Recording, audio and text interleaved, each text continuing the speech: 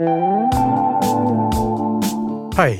I'm Greg Lefebvre, and this is The Compulsive Storyteller, a series of short, personal, real true stories where we explore the idea that truth can be stranger than fiction. This week's episode is entitled, My Dad, the Mariner.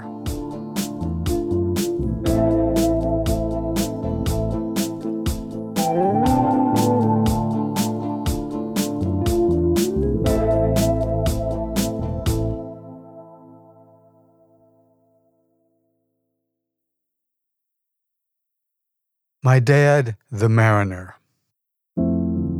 This is a Father's Day tribute from my father, who passed away long ago. It's stitched together from bits and pieces of remembrances and tales of the sea that he shared with me throughout our life together. Some were told to me when I was a wee lad, whom he called Laddie Buck, the others when he was at the end of his life. In my early teens, he loaned me his tattered sea journals, which I reread so many times that some sections I knew by heart. While writing his story, I've come to the realization that when he was in his late teens, he was a chance taker, a troublemaker, and a wise guy, just like me. My father liked to say that he ran away to sea, but he didn't run away at all. He was accepted into the New York State Merchant Marine Academy along with his best friend when they were both 18 years old. My father's first name was William, and he liked to call himself Willie. His best friend in the academy was also named William, and he called himself Billy. So Willie and Billy made their maiden voyage together on the Merchant Marine Academy's four-masted schooner, which left Boston June 5, 1935, and crossed the Atlantic back and forth. He shared little about this cruise, possibly because he was kept very busy doing double duty as both a student of seafaring and as a cadet learning all aspects of running a ship.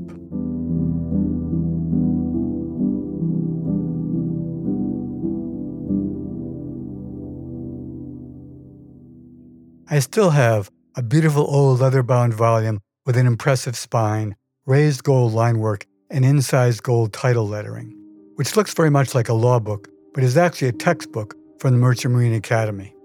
Although it contains no stories of the high seas, there's a nice poetic cadence to some of the chapter headings.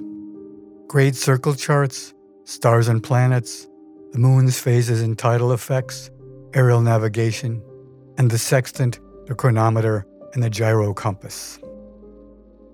I've searched high and low, but sadly cannot find the other volume, which is much more important to me.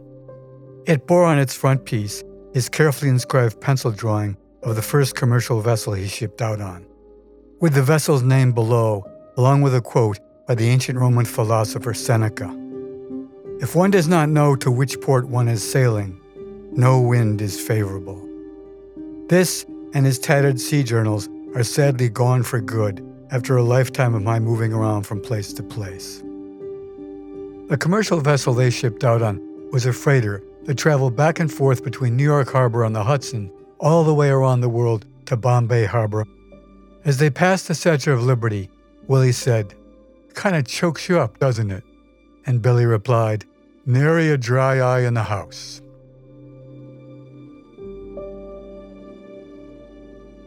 Then they entered the vast gray Atlantic, where the ocean swells caused the ship to pitch and roll interminably from side to side, not letting up until Gibraltar.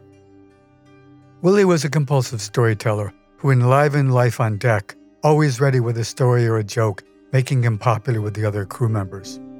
Billy was his straight man, his Sancho Panza. When they first boarded the vessel, they were told by some old-timers that the ship had long been haunted.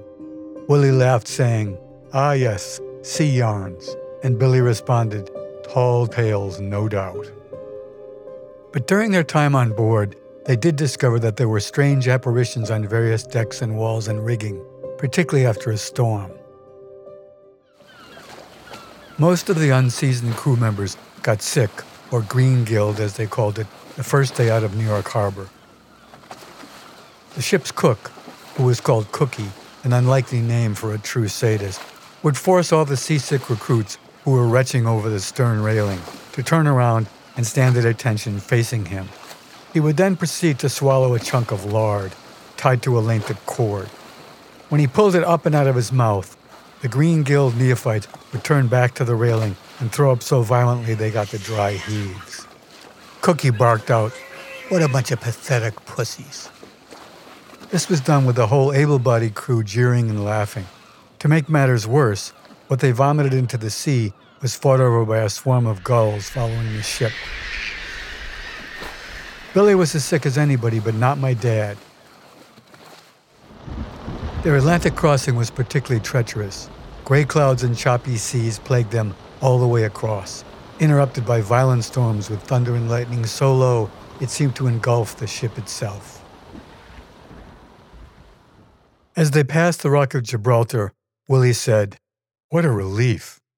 Billy responded, "Clear sailing from here on out." Everyone on board breathed a sigh of relief as they entered the Mediterranean. Sunny skies and puffy fair weather clouds overhead and a gentle sea below. The great white and blue sharks following the ship are now joined by tiger sharks languidly patrolling the stern wash. Cookie's sadism seemed to blossom in the balmy Mediterranean. One of his new tricks was to throw a cord with a piece of lard at either end up into the flock of seagulls trailing the ship. The two seagulls who swallowed the bait at either end would fall into the sea, only to be devoured by the sharks. He would also throw dinner scraps and spoiled food over the stern. And when a shark surfaced to eat, happily shoot one with a rifle and watch while the others fought over the scraps of shark meat in the bloody feeding frenzy below. Sometimes he would go even further. To amuse himself, he would send a couple sailors down on wobbly rope ladders with gaff hooks to snag pieces of shark to be eaten that night by the crew for dinner. If a sailor fell in, that would be the end of him. All the other deckhands watched this exercise in horror, knowing that their turn would soon come to dangle over the savage shark feedings. No one was eaten on this crossing, but some of the old-timers had other tales to tell. Willie, not my idea of a good time. Billy, I don't want to be anyone's lunch. Once the ship passed through the Suez Canal, and beyond that, into the Indian Ocean, Willie and Billy had their first almost fatal adventure. The ocean was calm and glassy, as if it were liquid mercury. Then some dark clouds appeared on the horizon, and funneling down from them were 4 different water spouts. The first mate came over the PA system, commanding the entire crew to move to their emergency stations, while the captain joined him in the wheelhouse. Because there was no prevailing wind, each water spout headed in a different direction, and the ship had to thread its way through the watery obstacle course. Willie and Billy hunkered down and hugged. Willie, "This may be it, brother." Billy, "It's been great knowing you." And then they both sobbed. When the first waterspout struck the ship, the crew braced themselves, but it turned out to be nothing more than a swirl of mist and water, no more dangerous than a soaking from a lawn sprinkler. The captain and first mate came on the PA system and both laughed loud and long. And that was that.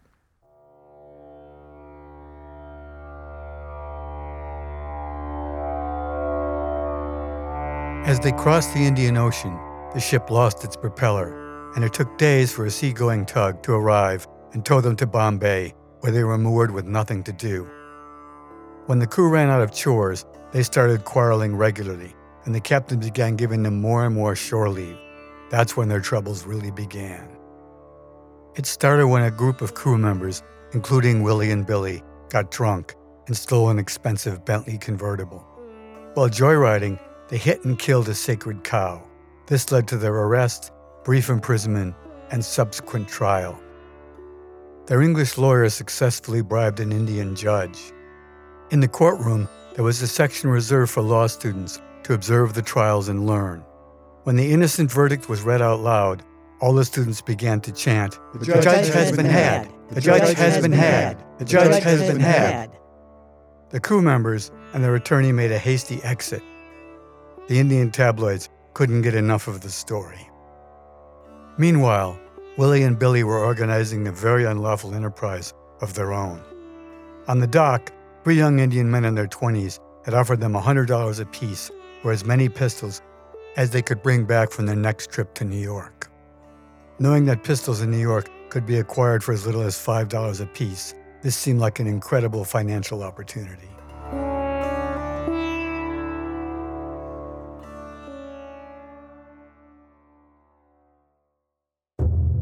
When the new propeller was installed, the ship was loaded with a cargo of wild animals, mostly primates, monkeys, orangutans, and chimps, along with some huge fruit bats. It was smooth sailing until they encountered a heavy storm, and most of the animals escaped when their canvas-covered wooden cages broke loose and were smashed up on the deck. The monkeys took to the rigging, but the biggest orangutan ended up in the ship's kitchen, whereupon Cookie, being Cookie, entered the room alone, baseball bat in hand, and took on the ape. It was a long battle with lots of pots and pans sound effects, but in the end, Cookie prevailed, killing the poor creature. The crew declined Cookie's invitation to join him in eating the remains. Over time, all the monkeys got hungry, and they were easily caught on deck and recaged. Before that, the night after the storm, with the monkeys still climbing around above, the fabled ghost apparitions appeared once more around the upper deck and on the walls of the forecastle below. Willie, flying monkeys and ghosts? Billy, who would ever believe it? The ghosts appeared only after a storm, and the apparitions were always upside down, which gave Willie an idea. Maybe all the stories of the ship being haunted were really just the result of a giant camera obscura, the lens of which projected the figures moving around on the foredeck against the walls and floors of the aft deck. It just took Willie and Billy half an hour as the images danced above to find the source. A small hole in a metal bracket on the upper rigging filled with water and became the lens. Mystery solved. But after a demonstration to the assembled crew, with Billy passing his hand in front of the lens and turning the ghosts on and off again, the old-timers were unimpressed. No way a bunch of scientific mumbo-jumbo was going to dissuade anyone that this ship wasn't haunted. Their boat retraced its course back to New York, and they encountered many of the same events as on the way out, but now the newest crew members were no longer afraid. When they finally sailed into New York Harbor and the customs inspectors arrived on board, they announced that the fruit bats were illegal cargo. Each bat could consume 25 pounds of fruit a day, which could devastate America's fruit harvest should a pair escape and reproduce. The inspectors proceeded to lower the bat cage on a line into the sea, drowning all of the bats. Cookie looked on with a smile. Once on shore leave, Willie and Billy got to work collecting their pistols. They discovered that Canal Street and the dark alleyways around Times Square were the best places to buy, and after some negotiation, $5 to $10 was the going rate. They filled 2 heavy suitcases with their precious cargo. Arriving back on board, they climbed the gangplank with the suitcases of contraband while the crew looked on. Willie said, "Damn, I'm not comfortable with everybody knowing." Billy responded, "Hey, in for a penny, in for a pound." On the next voyage to India, their ship left with a cargo of American-made farm machinery. Their passage was pretty much a carbon copy of the first, with fair weather and no surprises once they got out of the North Atlantic. The silvery Indian Ocean was just as spectacular as on their first trip. When they docked in Bombay Harbor and were preparing to go ashore, the captain surprised them. He discovered a minor mistake in Willie's work on board and denied him shore leave. So Billy went into Bombay alone, successfully making contact with the gun buyers. Returning to the ship, Quinn, the second mate, volunteered to go along as backup when Billy made the drop. He joined in purely for the adventure of it. And so it was that Billy and Quinn headed down the gangplank, bearing their 2 heavy suitcases, never to be seen again.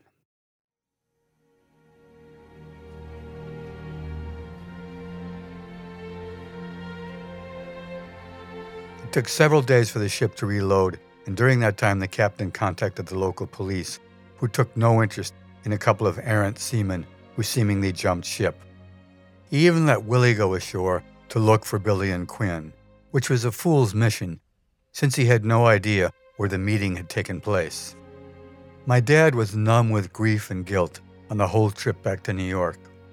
How could he and Billy have been so stupid and naive as to think that a group of revolutionaries trying to overthrow the government of India would actually honor their business agreement to pay for the guns. They no doubt simply murdered his friends. Throughout the voyage, Willie kept talking to Billy. Willie, I'm so sorry, Billy. I wish I'd been the one to go on shore instead of you. There was, of course, no response from Billy. Arriving back in New York, still broken-hearted, Willie resigned from the Merchant Marines and took a job with a telephone company.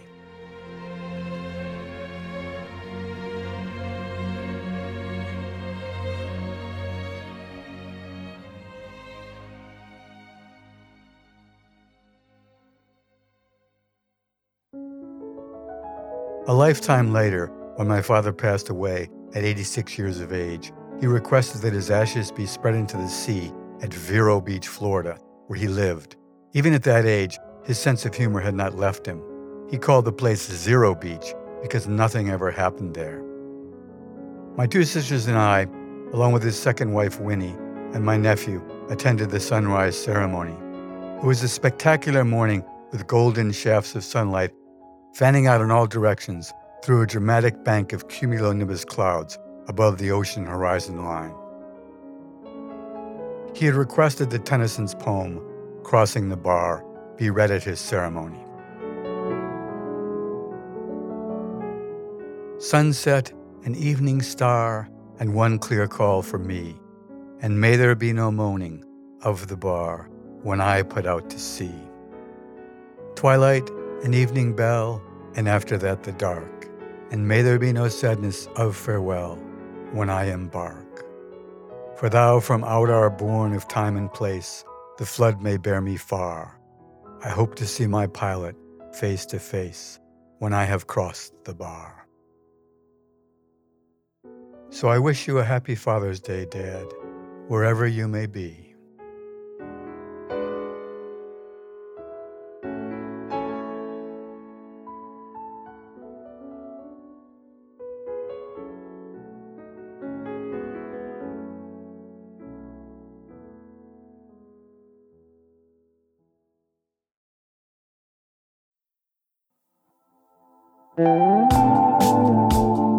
The Compulsive Storyteller is written and narrated by me, Greg Lefebvre, and co-produced with Peter Kokoma, who's also made our theme song. If you enjoyed this week's episode, we'd love your help sharing the show. Please subscribe to The Compulsive Storyteller for free on Apple, Spotify, or wherever you listen. And also, if you could leave a review, that would be fantastic. Follow the show on Instagram @The Compulsive Storyteller, and check out our website for more information at thecompulsivestoryteller.com. Thanks for listening, and if you don't like this one, the next one will be another story.